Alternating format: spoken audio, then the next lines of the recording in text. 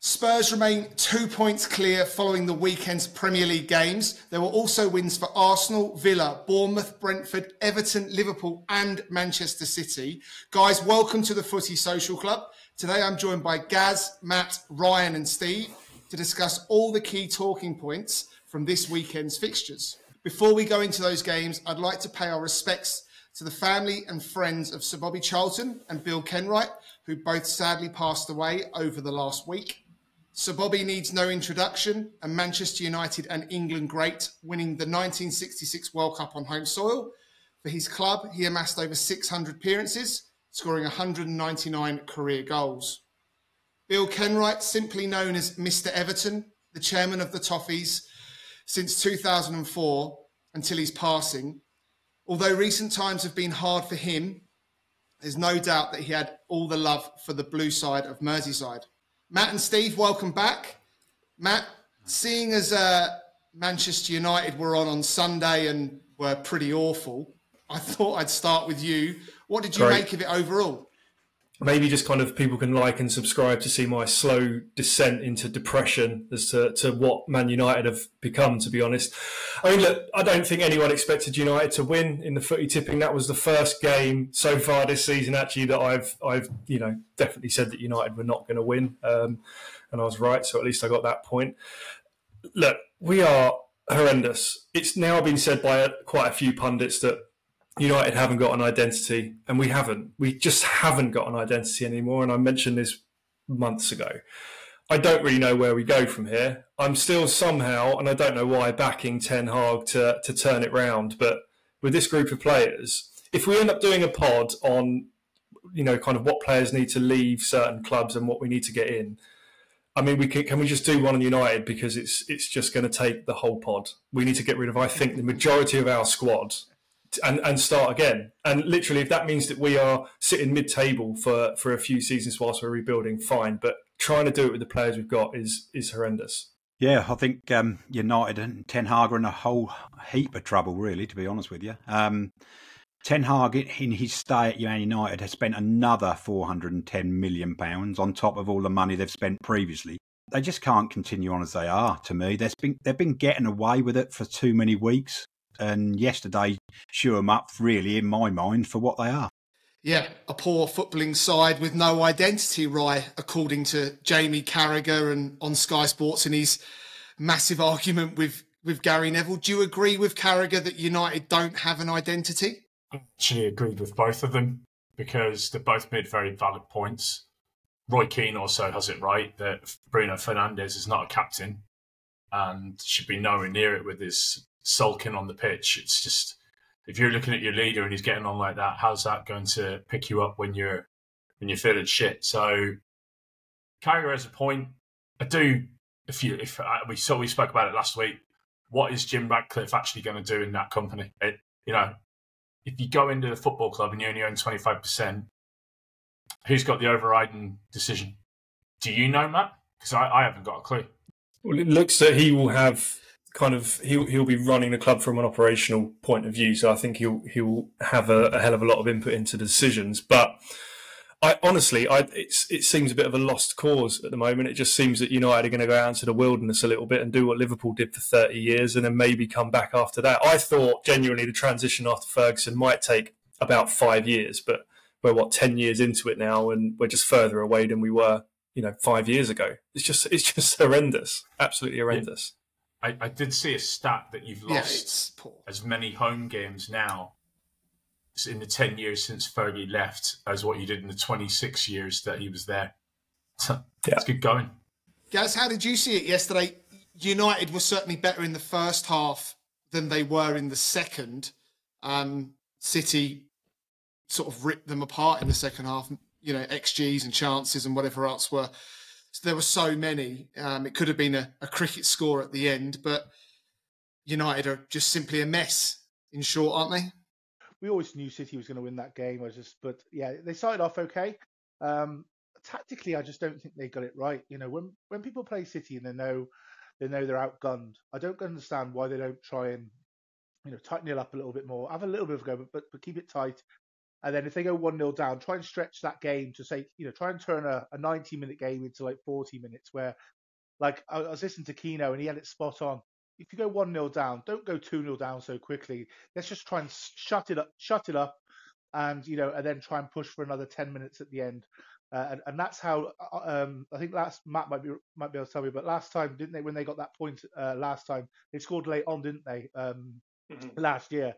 So managed to get a point out of the game. So I'm surprised they don't play like that all the time, because if you go gun ho with City, you're gonna have problems, and it just made no sense to me. So yeah, to be honest, I still think Ten Hag's got to go. I think he's lost the dressing room. I think they're just not fighting for him. The captaincy thing with Bruno Fernandes, again, like I said, he's no captain. He's no captain at all. Give it to Harry Maguire. Just get him back in and just give it to him, or give it to someone. I mean, I agree. No, I agree, Gaz. Because there's no one else, it seems, in our team at the moment that is a proper team player, but Harry Maguire is. He seems to genuinely want to do it for the club. So I agree. Give it straight back to him. He's never doing that. Even Johnny Evans, give it to Johnny, you cannot rely on Johnny Evans, for fuck's sake. He's not giving it to Harry Maguire either. He's not going to give it to Maguire. He might as well hand in his P45. I'm wrong. I dropped you from the team. You're not captain. I'm going to banish you. And then you bring him back in and you make him captain. You might as well just go, here's my notice. Not a chance. I get it. I get where you're coming from. He's a leader. Yeah. He is never, ever going to do that because he's too stubborn.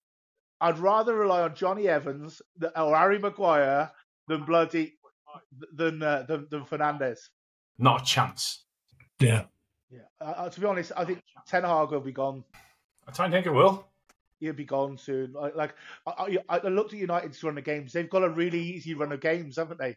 That's the problem with United. They've got quite an easy run of games where they'll pick up a couple of wins and they'll keep the bandwagon. So unfortunately, Matt, I think this is going to go on a little bit longer. But if you was running into a Liverpool, Spurs, Arsenal in a run, even Villa, we'll chuck Villa in there for Rye. But literally, if you was running into them four, he'd be done. He'd be done. Mate, the teams they're playing, the teams that they're playing are thinking, oh, we've got United, that's 3 points. They fancy it. Yeah. Yes. Not one team is looking at United at the moment going, we can't beat them. Not a chance. No. I do think Ten Hag, I've said it so many times, has got a lot to answer for. But Gary Neville, I said both have it right. Gary Neville has it right.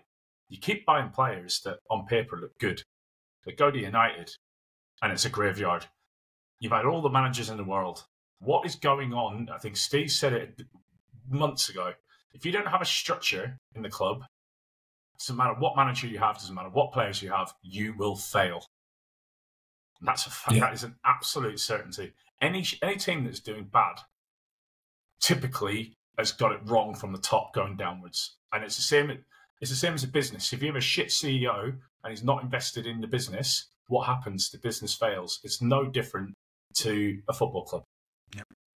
I think, I watched his interview on Sky Sports post the game when he was sort of called out about Johnny Evans being picked over Varane, Lindelof at left back over Reguilon. No recognised right winger on the pitch during the game until Anthony came on, and then he didn't do much anyway. Why he picks Rashford at the moment, he's bang out of form. I agree with what Ryan's saying. Man United are a mess at the top, so it won't matter so much about the manager. We'll just have to, I suppose, wait and see. Let's talk about Manchester City. Man United will continue to be a mess, I think, until serious changes are made, and we could have another whole podcast dedicated to them, a bit like VAR. But let's talk about how good City were. Rye, impressed with them, especially in the second half, and obviously still very much the favourites to win the league this year. Yeah, it's Rodri. They're almost like a one-man team. Everyone bangs on about Haaland. Rodri was out for 3 games. They lost 3 games. Rodri comes back to the usual drill. He's unbelievable. He literally makes them tick from defence and going forward as well. The guy's The guy's insane.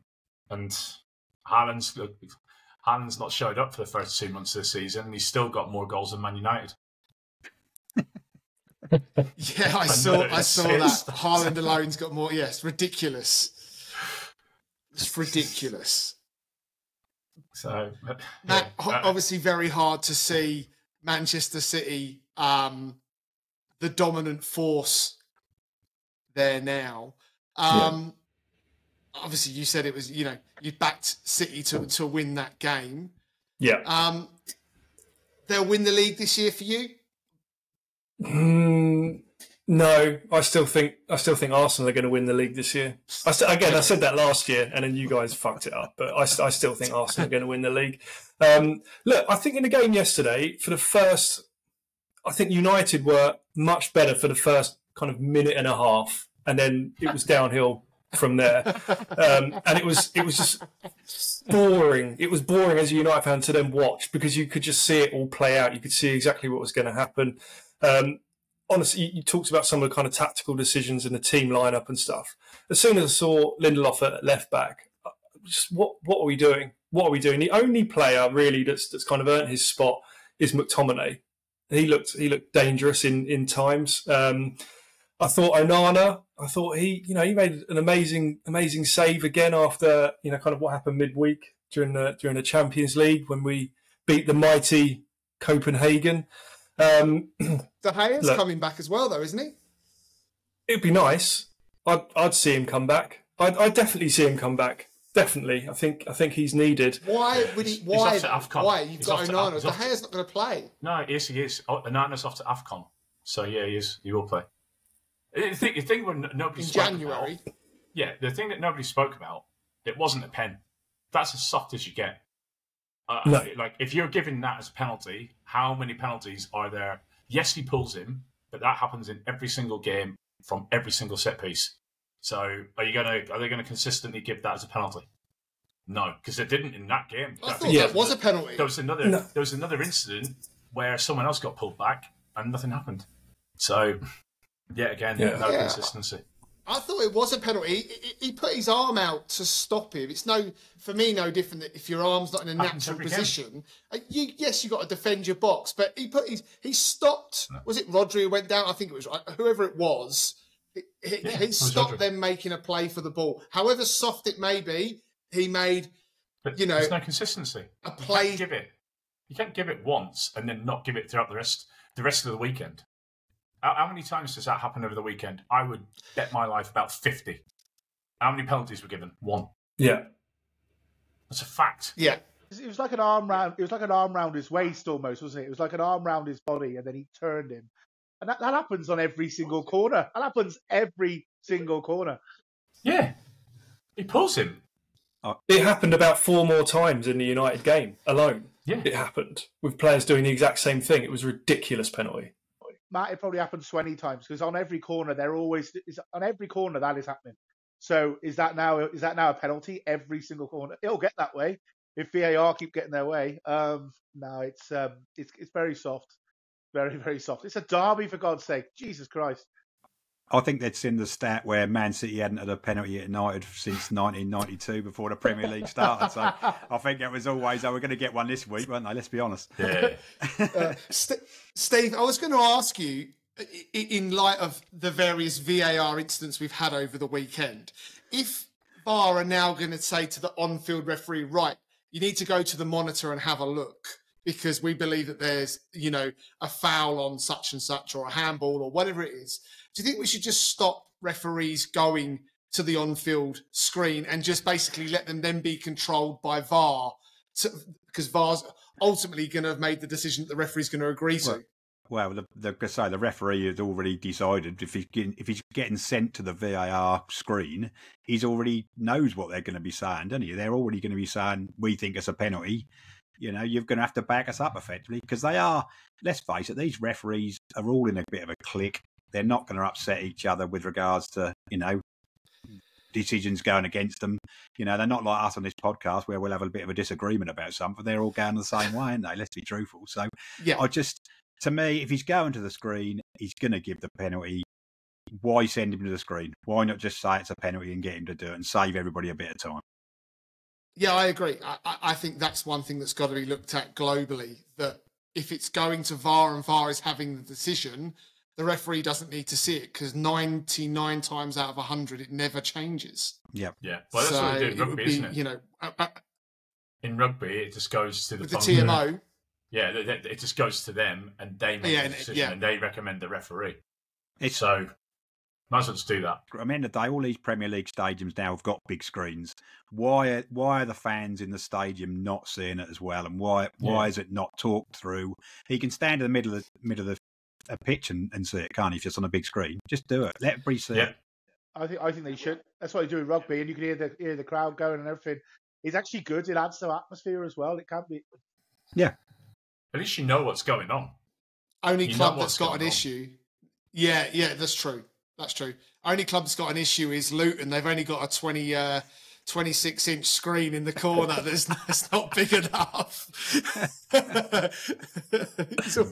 It's also a square one, you know. It's got that girl with the coloured screen that's on at 3 o'clock in the morning. Can't I look through one of the windows of the houses? Look through the window out the back. Yeah. Girls with the coloured screen. Not talking about Babe Station there. All right, so everyone wasn't surprised Man City won. Man United are awful, but it's going to continue for as long as the Glazers are in charge and as long as it's a mess at the top. Let's move on to West Ham Everton. To say I was shocked about this result.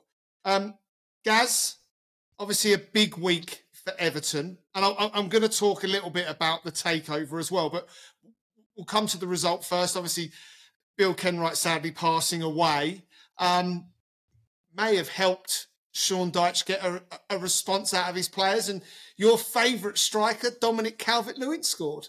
Yeah, I'm going to have to change my mind soon. He was really good the weekend. So, he was really good the weekend. Obviously, they got fired up, with the passing of Big Bill. So that's, very sad. He did get a lot of stick, a lot of memes going around from the Liverpool fans as well, saying, "Where's the Arteta money, Bill?" Which is a standing joke up here, which is quite funny. But other than that, no. Everton, they are looking much, much better, more fired up. I think we did say before with that Onana. He's looking, the Onana in midfield, not the United Onana. He is serious player. Really bossing the ball around in midfield. And when he's on, he's really, really good. Everton, a bit of a surprise result. I think all of us had it maybe either a draw or a West Ham win.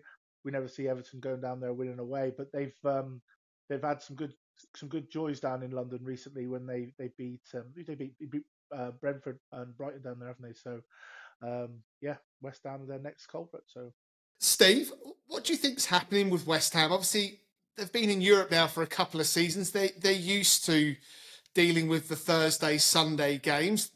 They invested really well in their squad in the summer. Started the season pretty good as well, but just not clicking at the moment. Yeah, I don't know. They've had a poor week, effectively. That's all it is. They lost to Villa, which pretty much everybody loses to Villa at Villa Park. They got diced yesterday, as far as I could see. That's the Sean Dyche we expect, and the Everton we expected. Just West Ham had a lot of the ball. They actually had a few chances. Pickford made a couple of really good saves. So actually, it wasn't. They lost in midweek in the Europa League, but actually, I don't think there's any panic statements with West Ham. I'm sure their fans will start to bang on eventually if that carries on about wanting better football and Moyes not knowing what he's doing and stuff. But to me, he has got plenty of money in the bank as far as effective credits and stuff. So no issues as far as that's concerned. They'll come right. Their team wasn't that bad yet. It's just, like I say, they got diced. They were booing though, Steve, right at the end. Sorry, Chris. They were booing right at the end of the game, though. I know, obviously, when teams lose, they do boo a bit, but they were really booing towards the end. They're fickle. They are the most fickle fans in the world, West Ham fans. Seriously, just ask Finney. So fickle. We know a couple. They are fickle. It's like 1 week they're brilliant and they're massive, and the next minute they're small time. So at the end of the day, they will be. At the end of the day, it's just terrible. They shouldn't be booing yet. He won them a trophy last year. It's ridiculous. Yeah. Matt, Everton are 5 points clear of the relegation zone this Monday. Dominic Calvert-Lewin's looking fitter than he's ever looked. Yeah. Do you think Sean Dyche will just keep them moving up the table? I think we had this conversation about Everton. I think it was match week 4 or something like that, and I was saying that they're going to go down. They're not going to make it. And Steve came up with some really good stats actually as to why Everton were going to turn it around. And actually, I was being too harsh, and we all were really a little bit, but I was probably more than most. Steve, I've got a bit of an apology. I think you were absolutely right. The stats you came out with, I can't remember exactly what they were, but you've pointed in the right direction as to what Everton are going to do. They're still going to struggle, but I just think we're in a Premier League where there are now worse teams in it than Everton that are probably going to go down. Dyche will probably just about keep them up. But yeah, I thought they looked good yesterday. You're right about West Ham. They've had a bad week. Third defeat on the trot. Look, some teams go through a slump, and that might be 3 or 4 games, or it might be United. It might be 10 years. I don't know. It's different for everyone. But there's Everton are looking all right. They've got other things going on in the background which might affect them. Obviously, I'm sure we'll talk about that. But West Ham, they'll come back from this. They'll be fine. Perfectly led, mate, into my next point, and I've saved Ryan for this. Ryan, we were talking on WhatsApp or whatever earlier in the week about Sean Dyche first, sort of him saying that, he's done an autobiography, but in his, 6 months at Everton, he could have written 3 books already. And it did make us question, what else is he actually having to put up with off the field that affects maybe performances and morale come 3 p.m. on a Saturday, or lunchtime on a Sunday. There's now obviously reports of a 12-point 12-point deduction coming for Everton. And the 777 bid links in with that because that's gone very quiet as well. They clearly have no regard whatsoever for FFP because they've made 372 million loss in the last 3 years. You're allowed 105. So it's not exactly a little bit of a boo-boo where they've made an error. Mashiri just doesn't give a shit. So he doesn't. He can't, and you can't blame COVID because otherwise every team would have that overhead. So it's not an excuse. You spent a shitload of money on players. I don't even know where that's gone because it doesn't seem like they bought anyone in the last 2 years. But they deserve everything they get. And Carragher throwing City out, well, we don't know what City have done. And maybe they've got 115 misdemeanors. Maybe it's 115 of these, and they'll lose every title that they have. I'm sure that'll come out. But each case to their own. It's another example of a club run like a shit show that performs typically bad on the pitch. So I actually don't think they clear of relegation because I don't know how that's going to affect the club when they get that when they get that points deduction. If they get that points deduction, I suppose. I mean, how can you not? You'd think if they don't get it, then every club's going to go, well, fuck FFP. I'm just going to spend what I want. There's no repercussion. Yeah. Maybe all clubs should just do that. Just all clubs, they don't care about FFP. I'm going to spend 5 billion this transfer window, and then everyone can have negative points, and we can see who's good then. I think it depends. I think it will depend when they get that points deduction, and obviously then it will be appealed, right? And then it goes through. Is it court of arbitration? And it just takes a lot longer. So it may not even be this season. So they may survive it this season. But Ryan, I think you're right. They have to get it at some point. It has to come in, and it will be devastating for them when it does happen. If you've seen the bottom of the Premier League this year, you'd want to take it this year, wouldn't you? Yeah,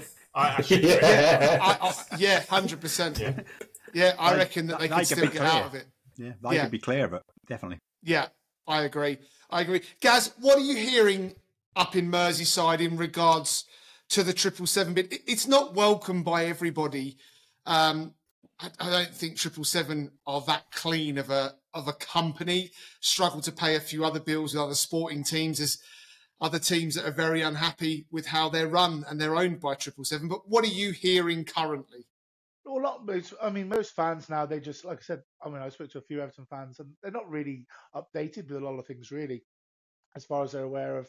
It's like everyone else, what we know, the 777 obviously don't seem to have the funds, or they're trying to scrape it all over, every sort of piece of funds from everywhere they've got around the country just to try and, fund Everton. But most fans don't care about that.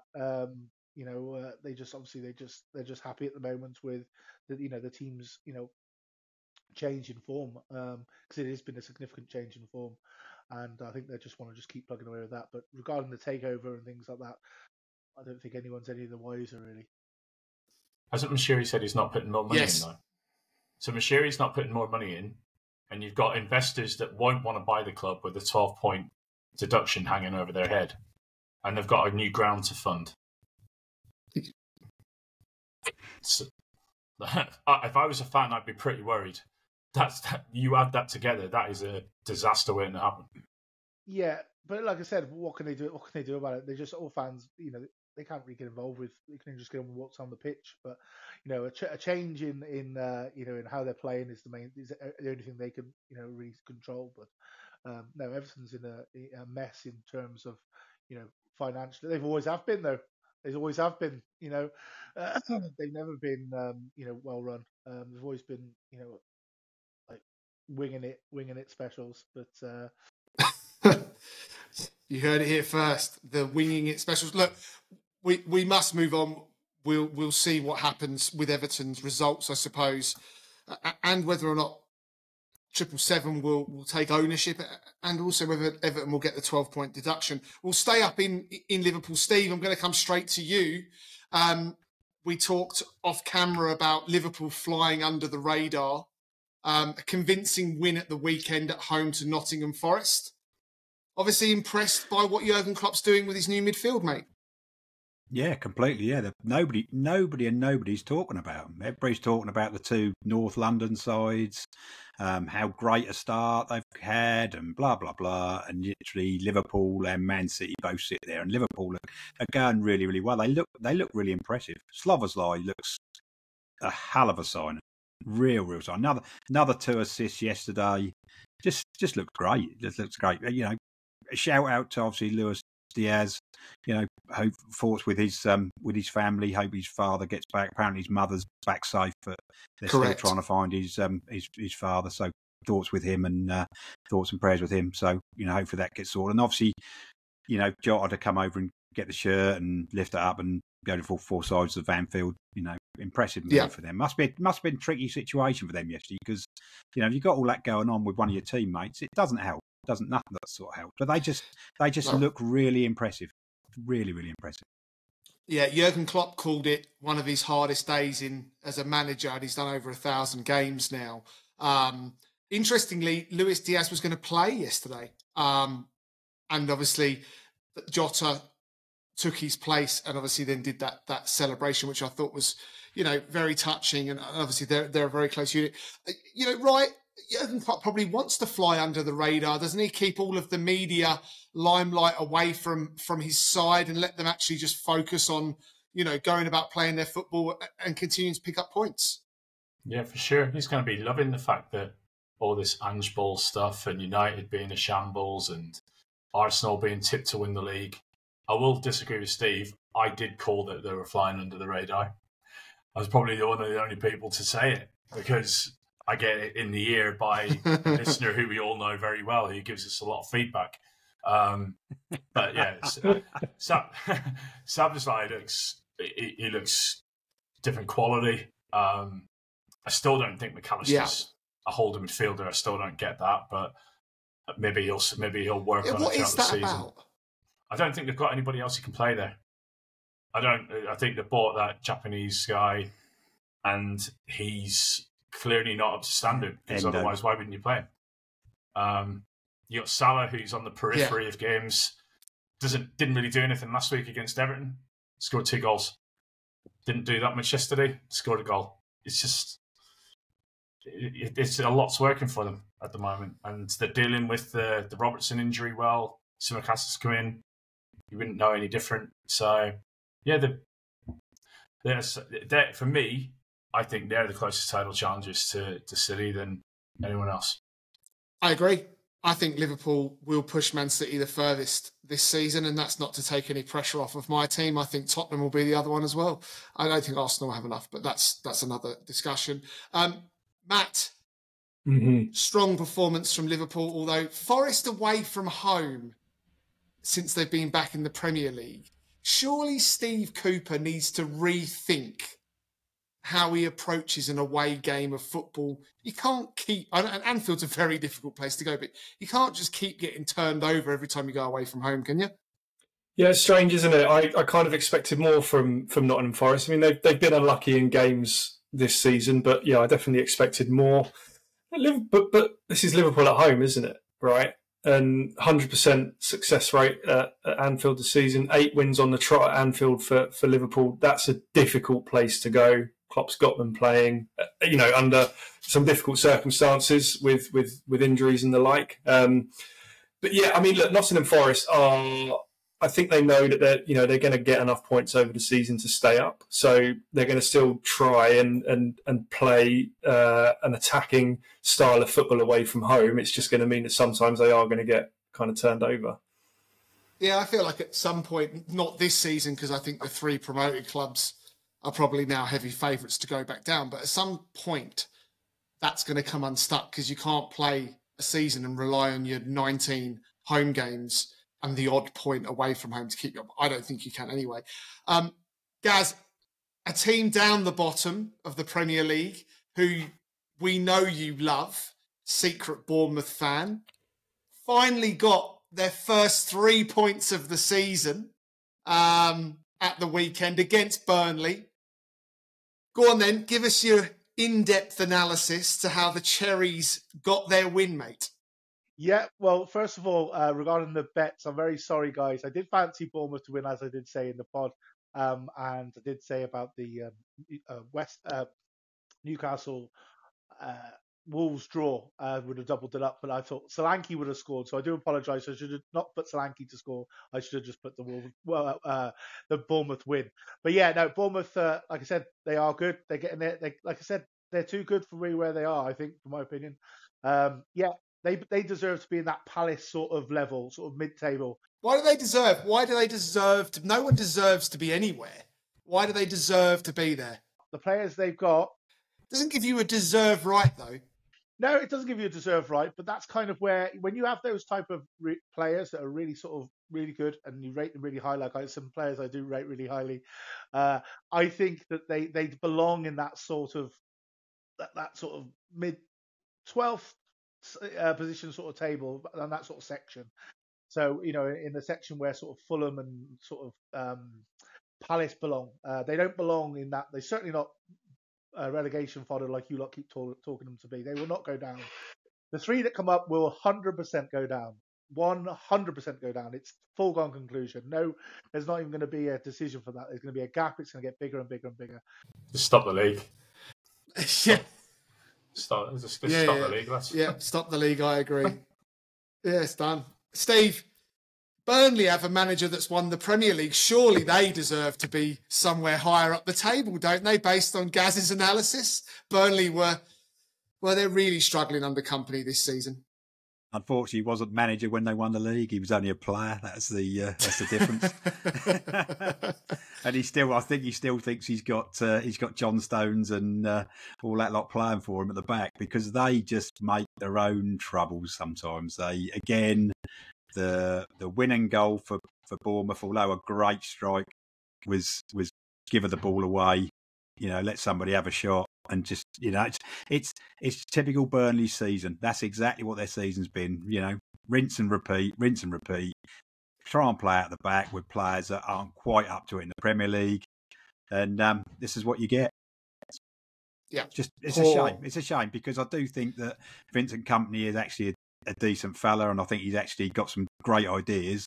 If he'd got a team that were perhaps in that next level up, perhaps, I don't know. So the players in that Palace Bournemouth area, yeah, eh? Yeah, exactly. Yeah, that Bournemouth area that Bournemouth are never going to be in. Exactly, I agree. Right, on the next part of talking about Bournemouth at the weekend and Burnley, let's see if we can do this quicker than 5 minutes that VAR took to come up with a decision. Talk to us about the VAR decision, I suppose, and how you see it, and why it took so long to get to ultimately probably what was the right decision, but it just took so bloody long. I can summarise it quickly. It was offside. They drew a wonky line, realised they drew a wonky line after arguing internally, and then gave it offside. That took 5 seconds. That's literally what happened, but it took 5 minutes. A wonky line. It's just a shit show. Absolute shit show. Yeah. It's just, once again, VAR is meant to be for clear and obvious errors. What are you looking at something for 5 minutes? When you give it offside, the line says it's offside. If you drew it properly, it's offside. Play on. Yeah, we need the semi-automated system, don't we? Like yesterday. I think that's failed somewhere though as well, hasn't it? Hasn't that failed somewhere over the weekend as well? I think in Europe. I'm pretty sure that's not worked, or in the Europa League. Okay. I think they've got a decision wrong with that as well. So I don't know what the answer is. Just get rid of offsides. Just get rid of offsides completely. Or scrap them. If you can't tell with the naked eye, if you can't tell with the naked eye, it's onside. I liken it to when they put up the green line and then the red line, the green line, the red line. I liken it to Squid Games. So as if I think they think the decision's that important that people are going to die. Okay, it's shocking. It's shocking. Just 5 minutes, my God. And then what's the guy on? Who's the guy on Sky Sports Saturday? Mike Dean. Oh man, my God. Mike Dean. Get him off. He goes, 5 minutes is fine. He said, yeah, it doesn't matter if it takes 10 minutes. We've got to get the decision correct. I'm like, oh, shut up. Oh, no. Absolute. In fairness, everybody. In fairness to them people in the VAR, or the referees in the VAR, Liverpool would have liked it to have been taken 5 minutes and got the right decision, wouldn't they, early in the season? So actually, that's the concern. They are now absolutely bricking themselves that they're going to go and do a Darren England. That's what they're doing. That's why that took so long. Otherwise, it wasn't clear and obvious. Well, you could tell by even the first line where it said it was some onside. Homework. It wasn't clear and obvious. Like the Spurs Liverpool one was so obvious it was ridiculous. Stevie Wonder would have known he was onside, but no.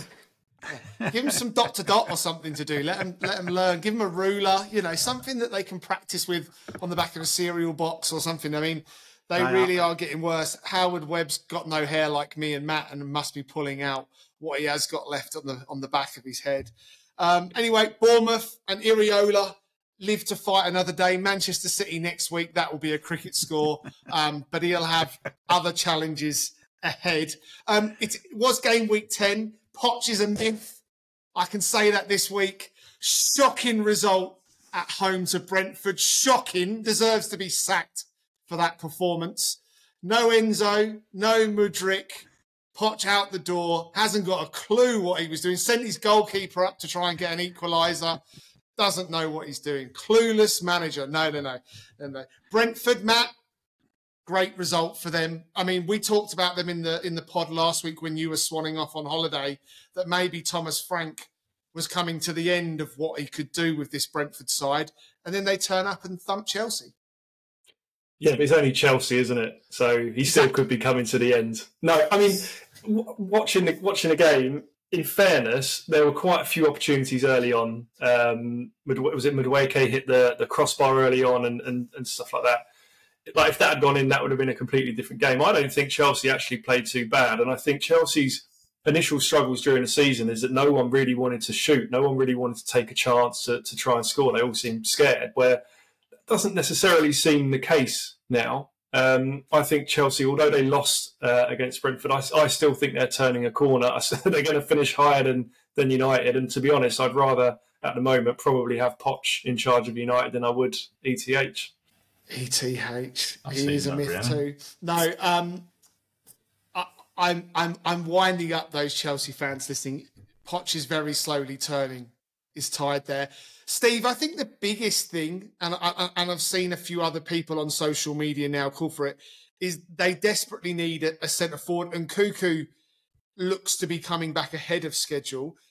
But maybe there's going to be a big January fight for Ivan Toney, and which London club he may end up at. Possibly, quite possibly. I think the story of the game is 17 shots, 2 on target. I think at the end of the day, that just screams out, doesn't it? Let's go and spend another 100 million on a striker. Effectively, that's what they're going to have to do. 61 million, I hear, for Ivan Toney, an absolute bargain. It does sound cheap. Providing they can keep him off of those Bet365 sites and stuff. He's on there more than us lot. No, at the end of the day, that's basically that's been a story of the season so far. Somebody to stick the ball in the net. I've got to say, I'm impressed with Cole Palmer. I think he's been a great sign. And again, we said about fair play to him for going to Chelsea in the first place and leaving City. And he looks a really good sign for them. Yeah. Right. Do you think as the season goes on, these unexpected results that Chelsea had, like the loss to Brentford, and I'm not saying that Brentford are not good enough to go and do that. They've beaten Chelsea, I think, last season at Stamford Bridge as well. But do you think that they'll become, I suppose, few and far between? I didn't expect Chelsea to lose at the weekend. Poch is definitely improving them. But what's it going to take for them to put 5, 6, 7, 8 wins together? Or will that not be this season? I don't think it'll be this season. You asked what it will take. I think it's experience. They're a very young team, missing probably their best player in Enzo. Sterling balloons one over the bar when if he puts that away, he's actually a bit more composed. It could be a different game. To follow up on your Brentford stat, they've actually got 9 points out of 9 at Stamford Bridge since getting promoted. So they've won 3 times out of 3 there. So they obviously know how to get a tune out of themselves at Chelsea. But I think it's just consistency. They've got a lot of young players. 100% agree with Steve. They need a striker who can actually finish. Jackson was anonymous in that game. But they're creating chances. And Cole Palmer does look good. A lot of little through balls. Maybe he's got somebody running on the end of them. All of a sudden, they look a bit of a better team. Gaz, I said at the top of the show, Spurs are 2 points clear. Ange's won back-to-back managers of the month. The only manager to accumulate the amount of points he has, or something like some record like that, he's accumulated the most points in 10 games. Doing phenomenally well. We've promised Ryan that we won't use the word Ange ball, so good performance away from home at Crystal Palace. Go on, summarise Tottenham and what's impressing you. It was good solid performance. The game was without Udogie, which was a bit of a worry to start with because obviously Ben Davies come in and obviously playing that new role that Tottenham play with the inverted both wingers, something he wouldn't normally do or has probably never really done. Ben Davies, he's normally been a bit of a wide player and sort of playing along the back three at Tottenham. But Palace, again, like I said, Tottenham try and invite people on. And one thing I did find was quite interesting towards at 1-0 down, even when we were 1-0 up, we were sort of passing it back and forward to Romero and Vicario at the back, just kept passing it back and forward because they just didn't want to come and attack us, because when people attack us and press us, that's when we really get big joy, and that's what happened with the second goal there. But Palace just made it really difficult for us, really. But again, teams that come on to us, we're always going to see better Tottenham. But they made it hard and they didn't press. So if anyone doesn't press in the front of Tottenham, that's probably the best way to get the joy out of it. And I thought that's exactly what Man United would have done when they played Man City, that sort of role. But they just don't. So, Gaz, just very quickly, 28 games to go in the season. Obviously, miles ahead of probably where we all thought. I know you said potentially you could finish in the top 5. You always did back those players that you've got, and Ange's getting a tune out of them. But just quickly, What is the realistic goal? Is it just to maintain getting qualification for the Champions League as fast as possible? There's some trickier games coming up in the next few weeks, and I think before Christmas you've got City as well. Come Christmas, where do you think Spurs will be sitting? I still think we're going to be up there around about sort of second and third come Christmas. Just looked at some of our games. We've got a few home games. See, we played more away games at the moment than we have home by a couple. It makes a big difference. And but yeah, no, I think we're going to. I still think every Tottenham fan would be top 5 is what we're looking for. Champions League, get back in Champions League. That's what we thought at the start, and that's what we're hoping for. Anything better than that is a bonus. But while we're there, chipping away, grinding out wins. It's just interesting. So the proof's in the puddings next week. I mean, we got Chelsea next week at home. That's going to be an interesting game. Poch's a myth. You'll beat them. They'll be easy. Don't worry about that. Matt, you've been away for a few weeks. I think Spurs were top when you went away, or very close to it. How have you assessed it over the last few weeks? Yeah, I mean, my assessment, obviously looking at it, Spurs have got 26 points, so they're not going to get relegated, which is good for Spurs. Gaz, why do you think that Spurs will drop off to second or third? Like, genuinely, like the way you're playing at the moment is phenomenal. I love it in every single game. Why are you not going to go and win the league? Because the only reason is because I just don't think. Yeah, I'm just like happy just to go along with the flow. Most Spurs fans are. That's one. But second of all is I think a couple of injuries in certain areas could really affect Tottenham, and it would affect Tottenham more than it would affect Liverpool or City and Arsenal really. So that's the only difference that way. I see us being.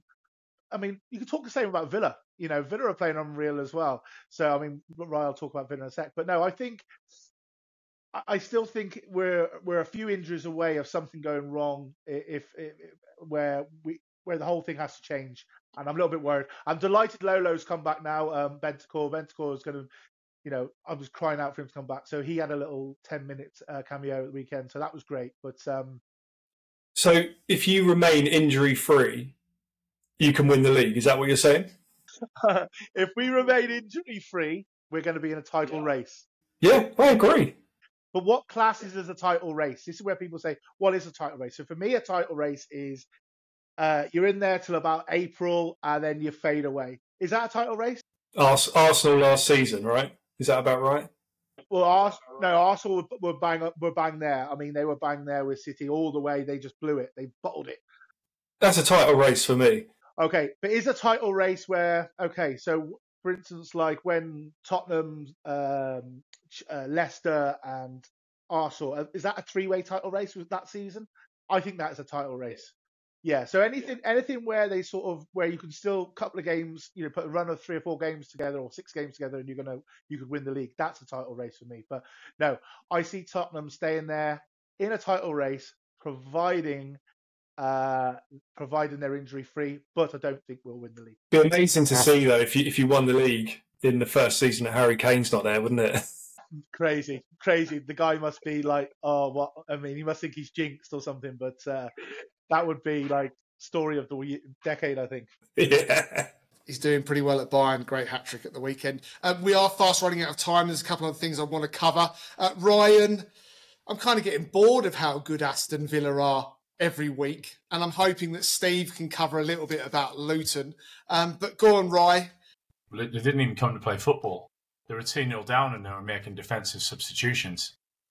That's not Premier League football for me. Like I've got no problem with making yourself hard to beat. They made themselves hard not to get pumped 5-0. It's just a joke of a performance. We played at times pedestrian football because we didn't need to go out of first gear. Never mind second. We've got a bit of a test coming up. We've got Forest away, we've got Bournemouth at home, and then we've got Spurs away. The Spurs away game, I think, would be a good barometer for where both clubs are, because you've got to give credit where credit's due to Spurs. It's going to be one of those games where I'll be nervous. I might have to mute Gaz. But if it was at home, it's a banker at the moment, isn't it? I think you'll beat Spurs. Emery will did the double do on something last magic season, there, so. I reckon. We beat you 2-0 there last season. earlier in the season, Steve, we talked about Brighton and, Newcastle amongst others. Villa have opened up a 5-point lead on those guys. No games in hand at this stage. I mean, you've been on holiday. I know you've been watching your football. They're playing some seriously good stuff at Villa Park. Yeah, I always gauge how well a team are going by the fact that would I actually pay money to go and watch them, and actually I would go and pay money to watch Villa at the minute. It's a great point. You're going to get entertained. That's the real big thing about them, and they've got goals all the way through the side.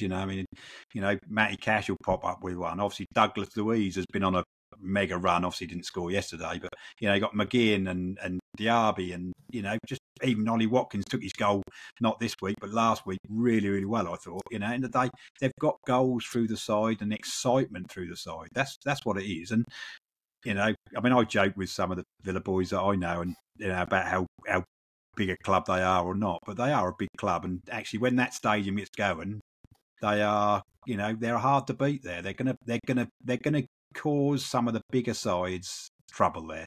And all right, Ryan mentions about Luton. Luton aren't going to stay up by getting points at Villa away. They're never. That's not the games they've got. It's the home games they've got to win. The home games they've got to get points out of. Or the teams around them effectively. So, do I blame them for being 2-0 down and making defensive substitutions? Not really, in some respects, because they don't want to do a Sheffield United. And if you lose all that confidence in your team, it's hard to get back. That's the problem.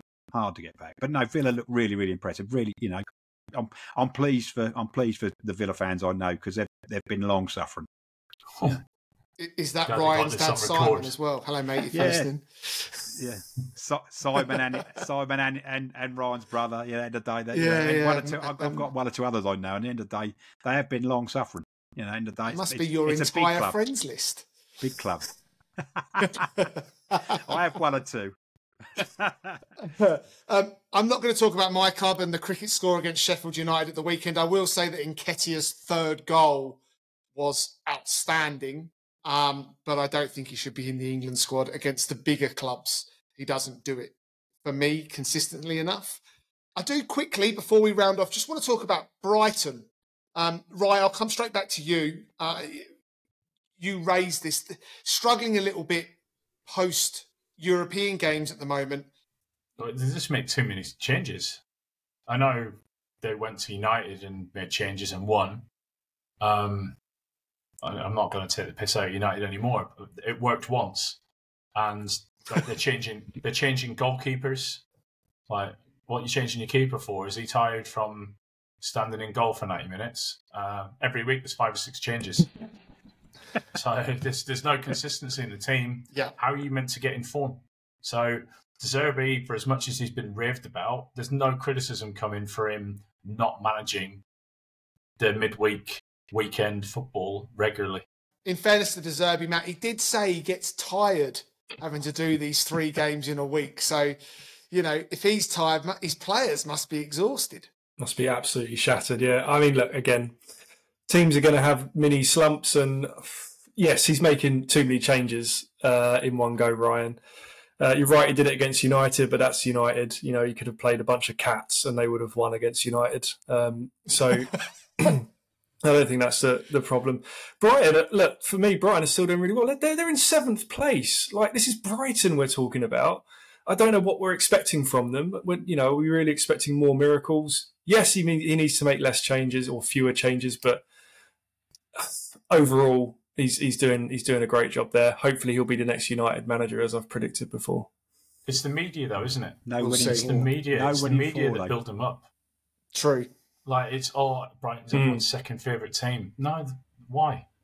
Why are they? I saw they were also causing trouble against because it's not Villa. Ajax. Well, no, I don't care. I don't care if it's Villa or not. But good luck to the Brighton fans who are going to Amsterdam next week, because you tried to work big and hard at your home ground, and now you've got to go to Amsterdam where they love a scrap. So yeah, to anybody who was throwing punches, good luck. Enjoy the canals of Amsterdam. The only other fixture we haven't mentioned is Wolves Newcastle.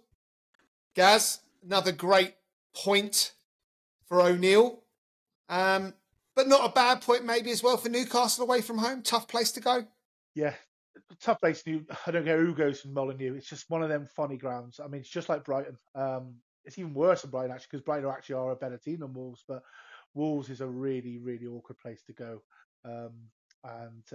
They've. I think that Neto was is still. He's playing for a movie. He's like a world beater. I was going to say he's injured, and I was going to say now. to Steve, what's the possible effect for Wolves with that injury? Massive effect, absolutely massive. You know, his hamstring looked quite a bad one for the way he went down. End of the day, there's obviously varying degrees of hamstring injuries, and it wasn't Like he'd been shot. Yeah, it wasn't just a little pull. It was literally, you know, a sniper had got him out of the crowd or whatever. So, but that's going to be massive for them, I think.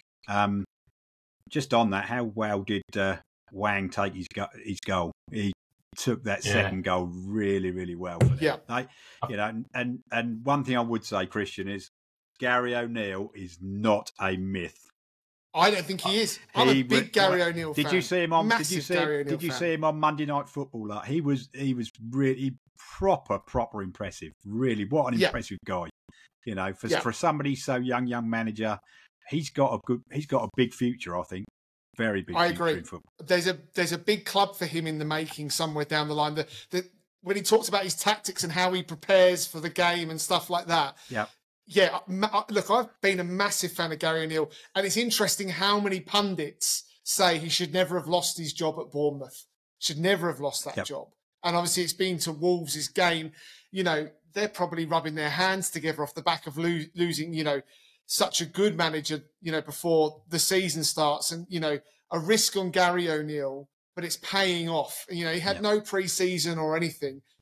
Wolves have been more than safe. I think, Gaz, they've got a better opportunity of finishing higher up the table than your second team, Bournemouth. Rye, I think you've got a stat that you want to tell the listeners before we wrap up today's show. Yeah, so that Korean guy, as Pep calls him, has had the most prolific start to a season. He's had the most prolific start to a season by a Wolves striker in 50 years. So that's how good a season he's having. Yeah, wow. Wow. Yeah, wow. He did take that goal exceptionally well. I mean, obviously, they're going to rely even heavier on him with the Neto injury. I think he's a very good player. He's a very good player. So, right, you're saying better than Steve Bull, who's the absolute most prolific start to a legend season. He's got to obviously do it. He's got to continue it, right? But start to a season, it's the most prolific start. Could he do it on a rainy night at Stoke, though? That is the question. And I'll get your answer on Friday's podcast. Does it in Wolverhampton? Gents, good to have all of you back. Hopefully everyone will be here on Friday's episode. Guys, if you've enjoyed today's show, like at the top of the show, you know the drill. Hit the subscribe button, hit the notification button. Our next podcast will be out on Friday, discussing all of the weekend's fixtures. Thanks for listening. We'll see you then.